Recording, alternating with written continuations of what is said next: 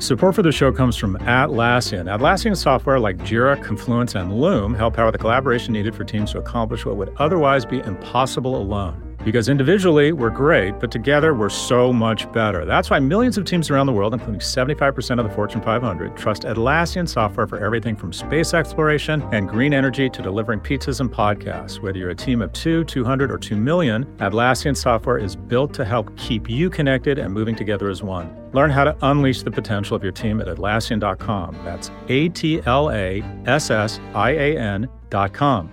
Atlassian.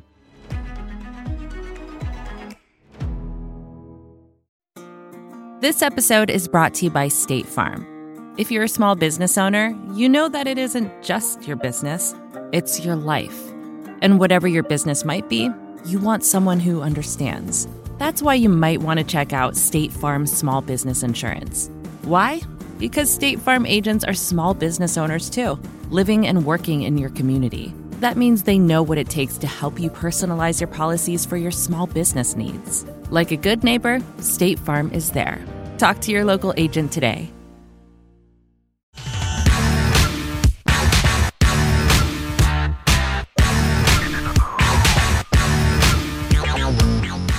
Welcome to the Prop G Pod's Office Hours. This is the part of the show where we answer your questions about business, big tech, entrepreneurship, and whatever else is on your mind. If you'd like to submit a question, please email a voice recording to officehours@propgmedia.com. Again, that's officehours@propgmedia.com. First question. Hey, Scott, this is James from Jasper in the Canadian Rockies. Unsurprisingly, given where I live, I'm in the tourism space. And knowing how well Airbnb has done thus far since going public, and knowing that TripAdvisor apparently is working on a subscription model, and knowing how well Expedia's stock has done over the last year, up almost 100%, why is it that I still think Google's going to eat everybody's lunch in travel? Thanks. So James from Jasper in the Canadian Rockies. Dude, but my sense is you have it figured out. I just get the sense where you live is incredibly beautiful and you're really happy and balanced and hang out with dogs and, I don't know, have a really great relationship. I don't know what living in Jasper would do for your relationship, but I get the sense it's probably helpful.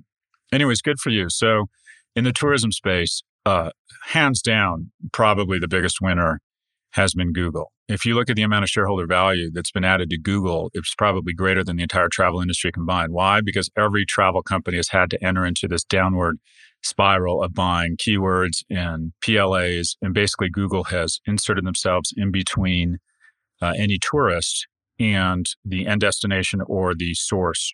So at their core, a brand is shorthand for diligence. And that is when I used to go to London on business, I would either stay at the Four Seasons or the Mandarin Oriental. Why? Because A, first and foremost, someone else is paying, and B, those brands always deliver a 7 or an 8 out of 10.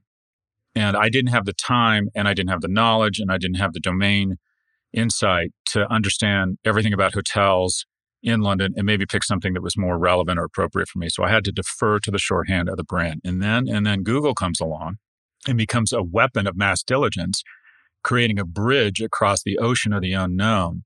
And I go in and I type in London hotels, and then it serves up a bunch of articles, or at least it used to, but slowly but surely, Google has figured out a way to insert not one, not two, but the entire first page is now ads or links to other places they can further monetize in the travel space.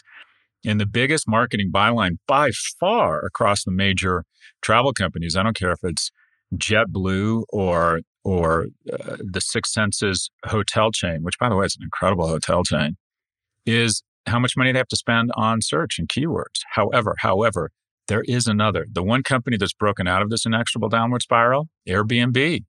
Airbnb was able to establish such a strong brand and such an incredible core of evangelists, specifically its 500,000 strong hosts, that it's no longer, it's, if you will, released itself from the stranglehold of Google.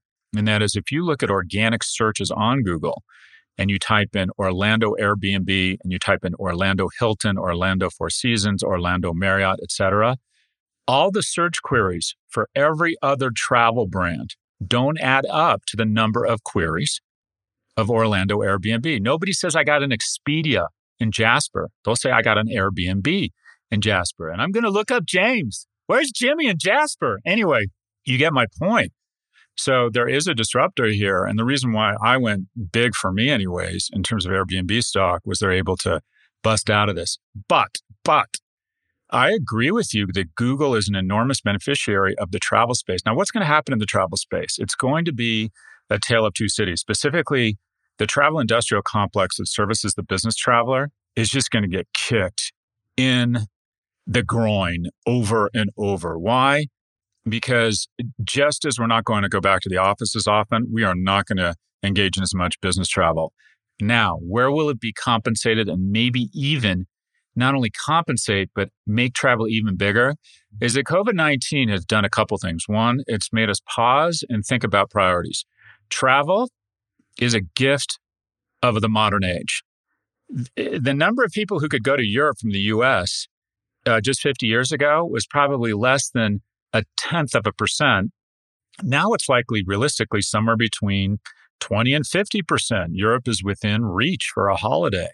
This is a wonderful thing. We are happiest as a species when we're emotional and surrounded by others. The things you will remember when you were older, or one of the things you will remember, is that time you were with your family walking around MGM Universal, or when you were with your teenage boys walking around Rome. Those types of things, or hiking in Jasper with our cool guide, James. I don't know if that's what you do, James, but anyways, travel is just such an incredibly wonderful thing. It's going to become, I think, more in reach for people. People are going to spend more money on it. COVID has put a ton of money because of a $7 trillion stimulus in people's wallets.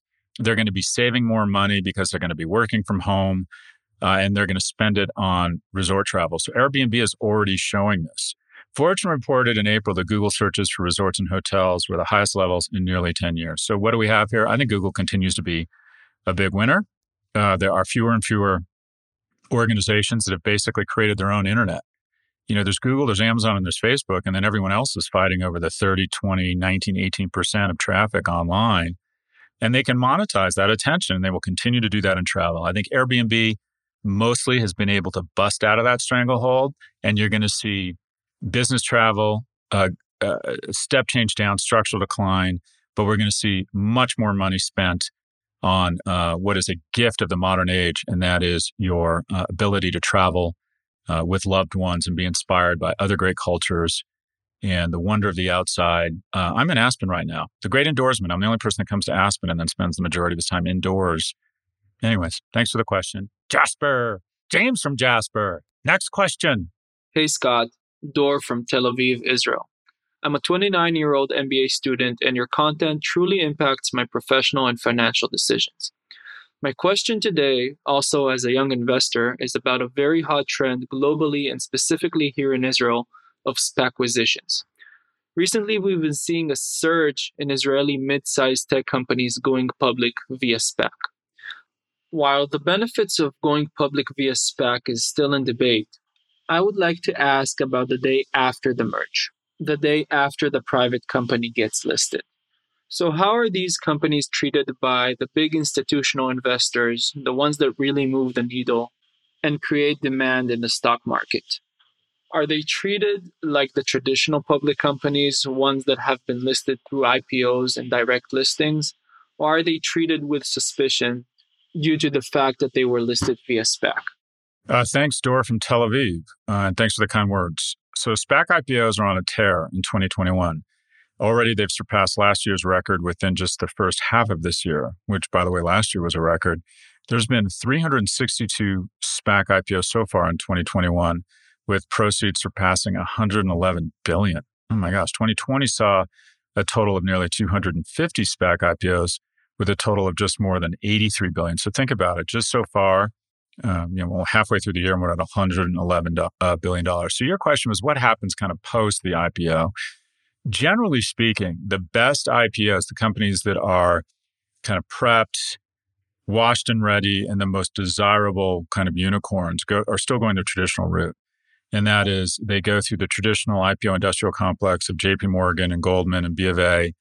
And those organizations tend to attract the bluest, chippest, if you will, or the bluest chip institutional investors that are hold for a long time. And typically they will underprice. The kind of the game is the following. Goldman underprices the IPO to please their institutional clients who are their bread and butter. And the company does endure some additional dilution. And that is, it probably only needed to give up 10% of the company, not 12%, to raise $100 million or $1 billion or whatever it is. However, that additional 2% of dilution to have a successful IPO done through Goldman that pops creates a series of brand associations. One, it's Goldman taking you out. And that's sort of like getting into the Tuck School of Business. It's not how you perform in school. It's the fact that you were selected by Tuck. It's the certification. And the fact that you were selected by JP Morgan or Goldman to go public basically says to the whole world, this company is real. This company has vetted or passed through what is the finest filter of who gets into the public markets. It also is going to have likely right out of the gates a better investor base, and that is institutional clients. The investors in IPOs is becoming surprisingly consolidated and inert. And 90% of the S&P 500 companies, there's 3 players. I think it's BlackRock, State Street, and there's one other that are almost always one of the 2 or 3 biggest shareholders. And Goldman and JP Morgan, those guys, those types of IPOs are sort of a green light for them to invest and hold long term.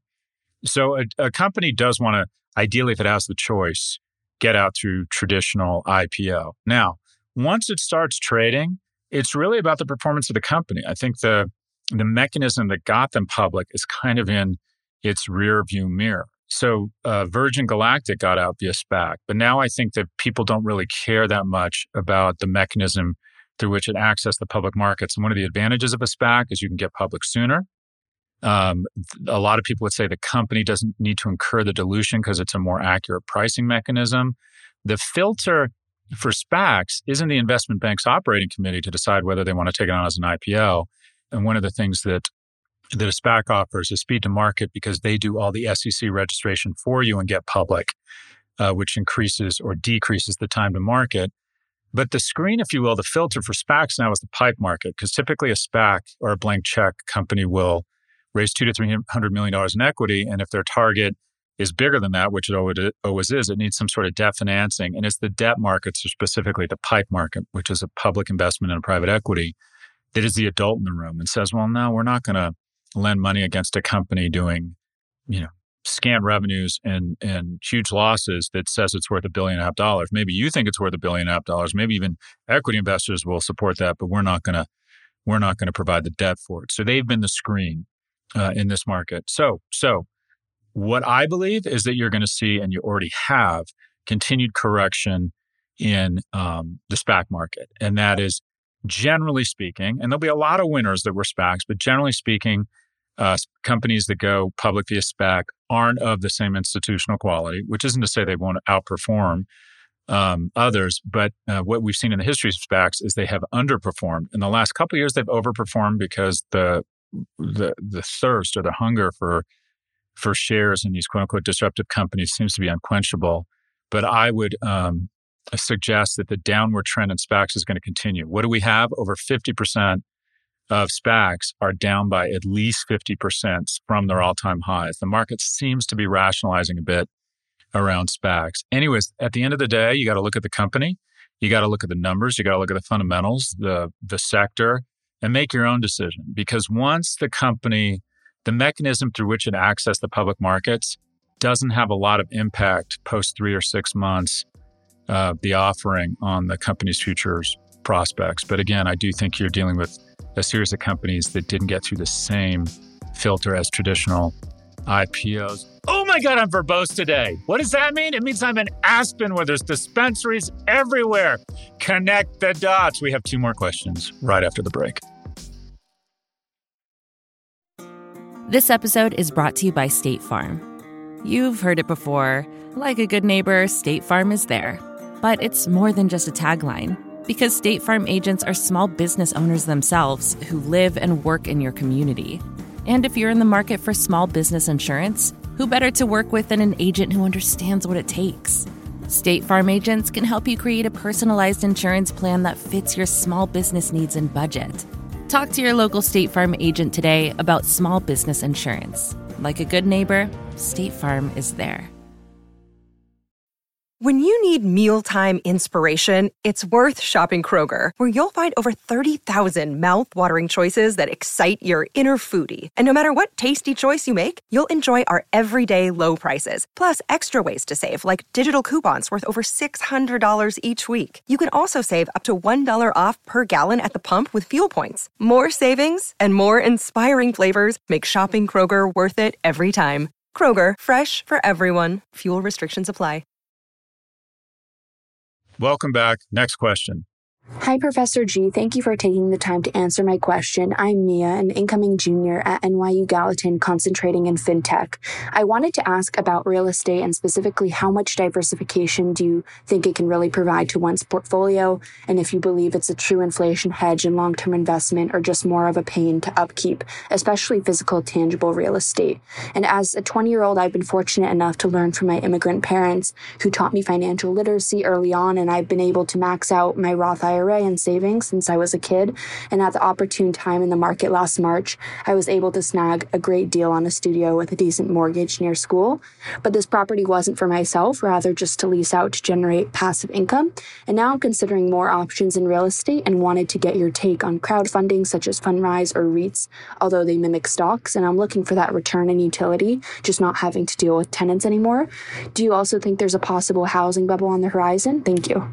Oh my gosh, Mia, we're going to need a bigger boat. We could spend a couple days trying to track down or break down real estate as an investment, and there's obviously a lot of nuance in there. By the way, you sound incredibly impressive for someone at the age of 20. I think you should go to work in real estate private equity or get the sense you're going to do incredibly well. So look, real estate has been a fantastic way to generate wealth or build wealth for people. If you look at the Fortune or the Forbes 400, I think it is, outside of people who inherit money, which, by the way, is the best strategy for getting rich. So if you can do that, do that. But numbers 2 and 3 are entrepreneurs and people who own real estate. Real estate is the most tax-advantaged asset in the world, and that is you get to write off the interest on your mortgage. In addition, even more so, you can depreciate. If you own real estate, you can depreciate it up to 3% a year, even though it's increasing in value. You can't do that with stocks. If you own $100 in Amazon stock, you can't take a $3 write-off every year, despite the fact it goes from 100 to 130 or 140. Commercial real estate is even more tax advantage. You can sell the asset, and as long as you roll it into another like-kind asset within 6 months, you don't trigger a tax event. You can't do that in any other asset class either. So the real estate lobby is very powerful and has created tremendous tax advantage. By the way, entrepreneurs or entrepreneurship, small companies are also very tax advantaged. See a trend here? When the government decides this cohort should be rich, they get rich. Now, for you personally, I think that it sounds like you know what you're doing. Real estate is cyclical. I personally would be very scared to buy real estate in most places right now. We saw real estate prices year on year this quarter go up double digit in a low interest rate environment. And we'd never seen that before. So I'm a little bit scared, but one of the reasons, one of my many flaws as an investor is I hate to buy stuff when it feels expensive. However, in terms of a long-term asset, in terms of long-term, if there's a place where you might want to be a little bit, I don't want to say over-concentrated, but if you can do it without a ton of debt, real estate and passive income, rental, that's just a fantastic way to build wealth. And also building wealth through your own personal residence is a great way to build wealth. Now, Robert Shiller from Yale, who's a Nobel Prize winner in economics, would claim that, and he has evidence to show this, that when you take into account maintenance and your mortgages and all that it's not a better asset class. I would argue that it's a great way to build wealth, your personal residence, and that is one place you want to stretch economically. I find that I also like to rent. I love the idea of slamming my keys down and leaving.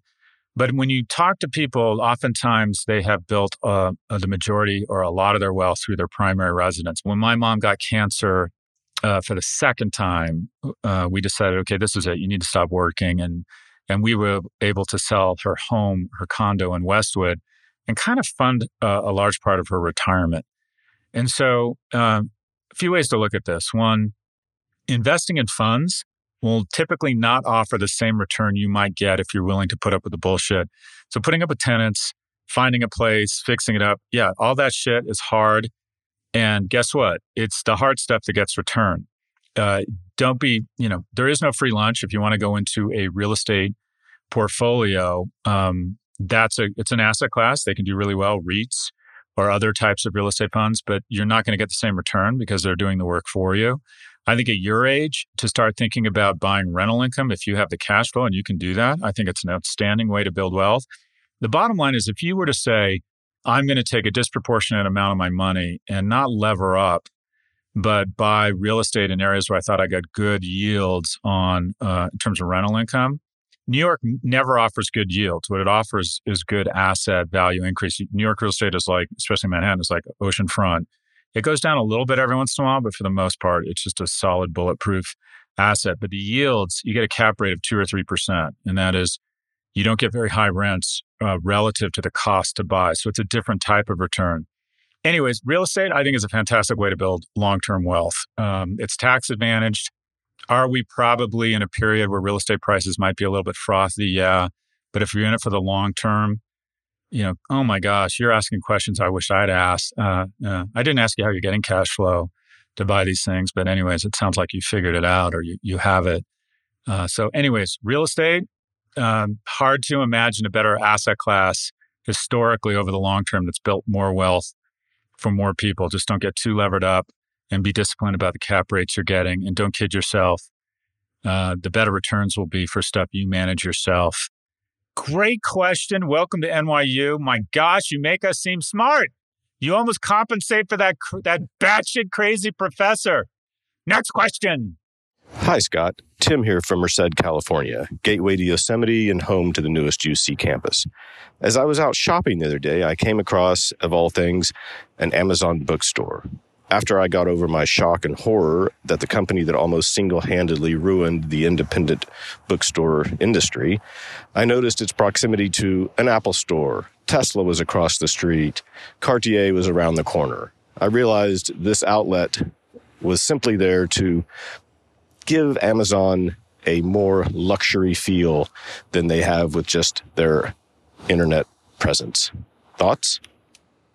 Tim from Merced, thanks for the thoughtful commentary. UC Merced, I think University of California is one of the greatest public institutions in the world. I'm here speaking to you because of the generosity and vision of California taxpayers and the regents in the University of California. And UC Merced is where Michelle Obama decided to give the commencement address, which I thought was such a smart move. Anyways, I'd like to see another half a dozen UC campuses that serve as a place where you finish the last 2 years for our incredible Cal State system that educates 500,000 people every year versus like the 60,000 in the entire Ivy League. What's more important to America? Yeah, that's right, Cal State. Anyway, love UC. Okay, so what you are highlighting is a key component of brand and brand strategy and something we review in painful detail in my brand strategy sprint at Section 4. And that is, if you think about brand as a series of touch points between or interactions between the stakeholder, whether it's a client, a business, or the end consumer, and the core brand or the offering. There's pre-purchase. So think of traditional advertising or public relations or sampling. And then there is purchase, and that is distribution, where you actually go into the dealership to buy the car, go into the store, go into the Gap. And then there's post-purchase, what happens after you've consummated the relationship and purchased the product, whether it's warranties, whether it's a loyalty program, whether it's customer service. And the question is looking at all three of these areas, pre-purchase and post-purchase, and saying, where do I get a greater ROI? And where you've seen a lot of brands decide they would get greater ROI is if they shifted resources out of pre-purchase advertising into purchase. Probably one of the most accretive business moves in history was Apple's gangster decision in 2002 when everyone was getting out of stores because e-commerce was going to eat the world, supposedly. It was Steve Jobs' decision to take $7 billion out of broadcast advertising and allocate it towards 550 leases, temples to the brand called Apple stores. And I believe that Apple's core asset is its brand that results in the greatest margins in history. The iPhone is a car that has production volumes of Toyota with margins of Ferrari. We've never seen that before. But it's because it's wrapped around this brand that says you're a storyteller, you're smart, that people should consider mating with you because you have an iPhone, and iOS is essentially the billion wealthiest people in the world. And what has been the gangster move around the brand? Yeah, it's been elegant products. Yeah, it's been a fantastic spokesperson, both in Steve Jobs and Tim Cook. But I think more than anything, it's been distribution that really enhances the brand. Think about where you buy your Android phone. It's usually an AT&T or Verizon store from a guy named, Jim, that's with bad lighting and bad carpeting. And where you go into an Apple store and you think, God, I'd like to hang out here forever. So distribution is hugely important. Luxury was the first one to really go all in on distribution. LVMH decided to kind of exit Nordstrom, exit Saks, exit Neiman Marcus, and spend billions to open 750 of their own vertical stores. Richemont, another luxury player, said, no, we're not going to distribute our watches through other high-end mom-and-pop jewelry stores. We're going to open Panerai stores. We're going to open Van Cleef & Arpels stores, because the distribution is where there was an underinvestment, an opportunity to go vertical. What is the biggest gangster move of Nike over the last 10 years? Simple. They've gone from about 5 or 10% direct-to-consumer to 30 or 40%. Because they realize being in a store with a guy dressed up as a referee holding one Adidas shoe and one Nike shoe is not great for the Nike brand. Whereas you go into a Nike store and you think, wow, this is an incredible branded experience. In sum, Tim from Merced, you're talking about brand building pre-purchase and post-purchase. You're talking about distribution. It's been a fantastic form of investment for some of the biggest players. Yes, Tesla does not spend any money on advertising. They do spend money on stores, taking stores into malls where they get foot traffic. It's like a giant 3D billboard. Apple has taught us all that distribution is a key component of driving brand value, led by the original innovators, the original gangsters in distribution, and that is luxury. And we're going to see more of it. There's going to be fewer stores. There are going to be fewer self-supporting stores, but there'll be more aspirational brands doing revenue, share of revenue deals with the top malls in America. Interesting viewpoint. Thank you, Tim from Merced. That's all for this episode. Again, if you'd like to submit a question, please email a voice recording to officehours@profgmedia.com.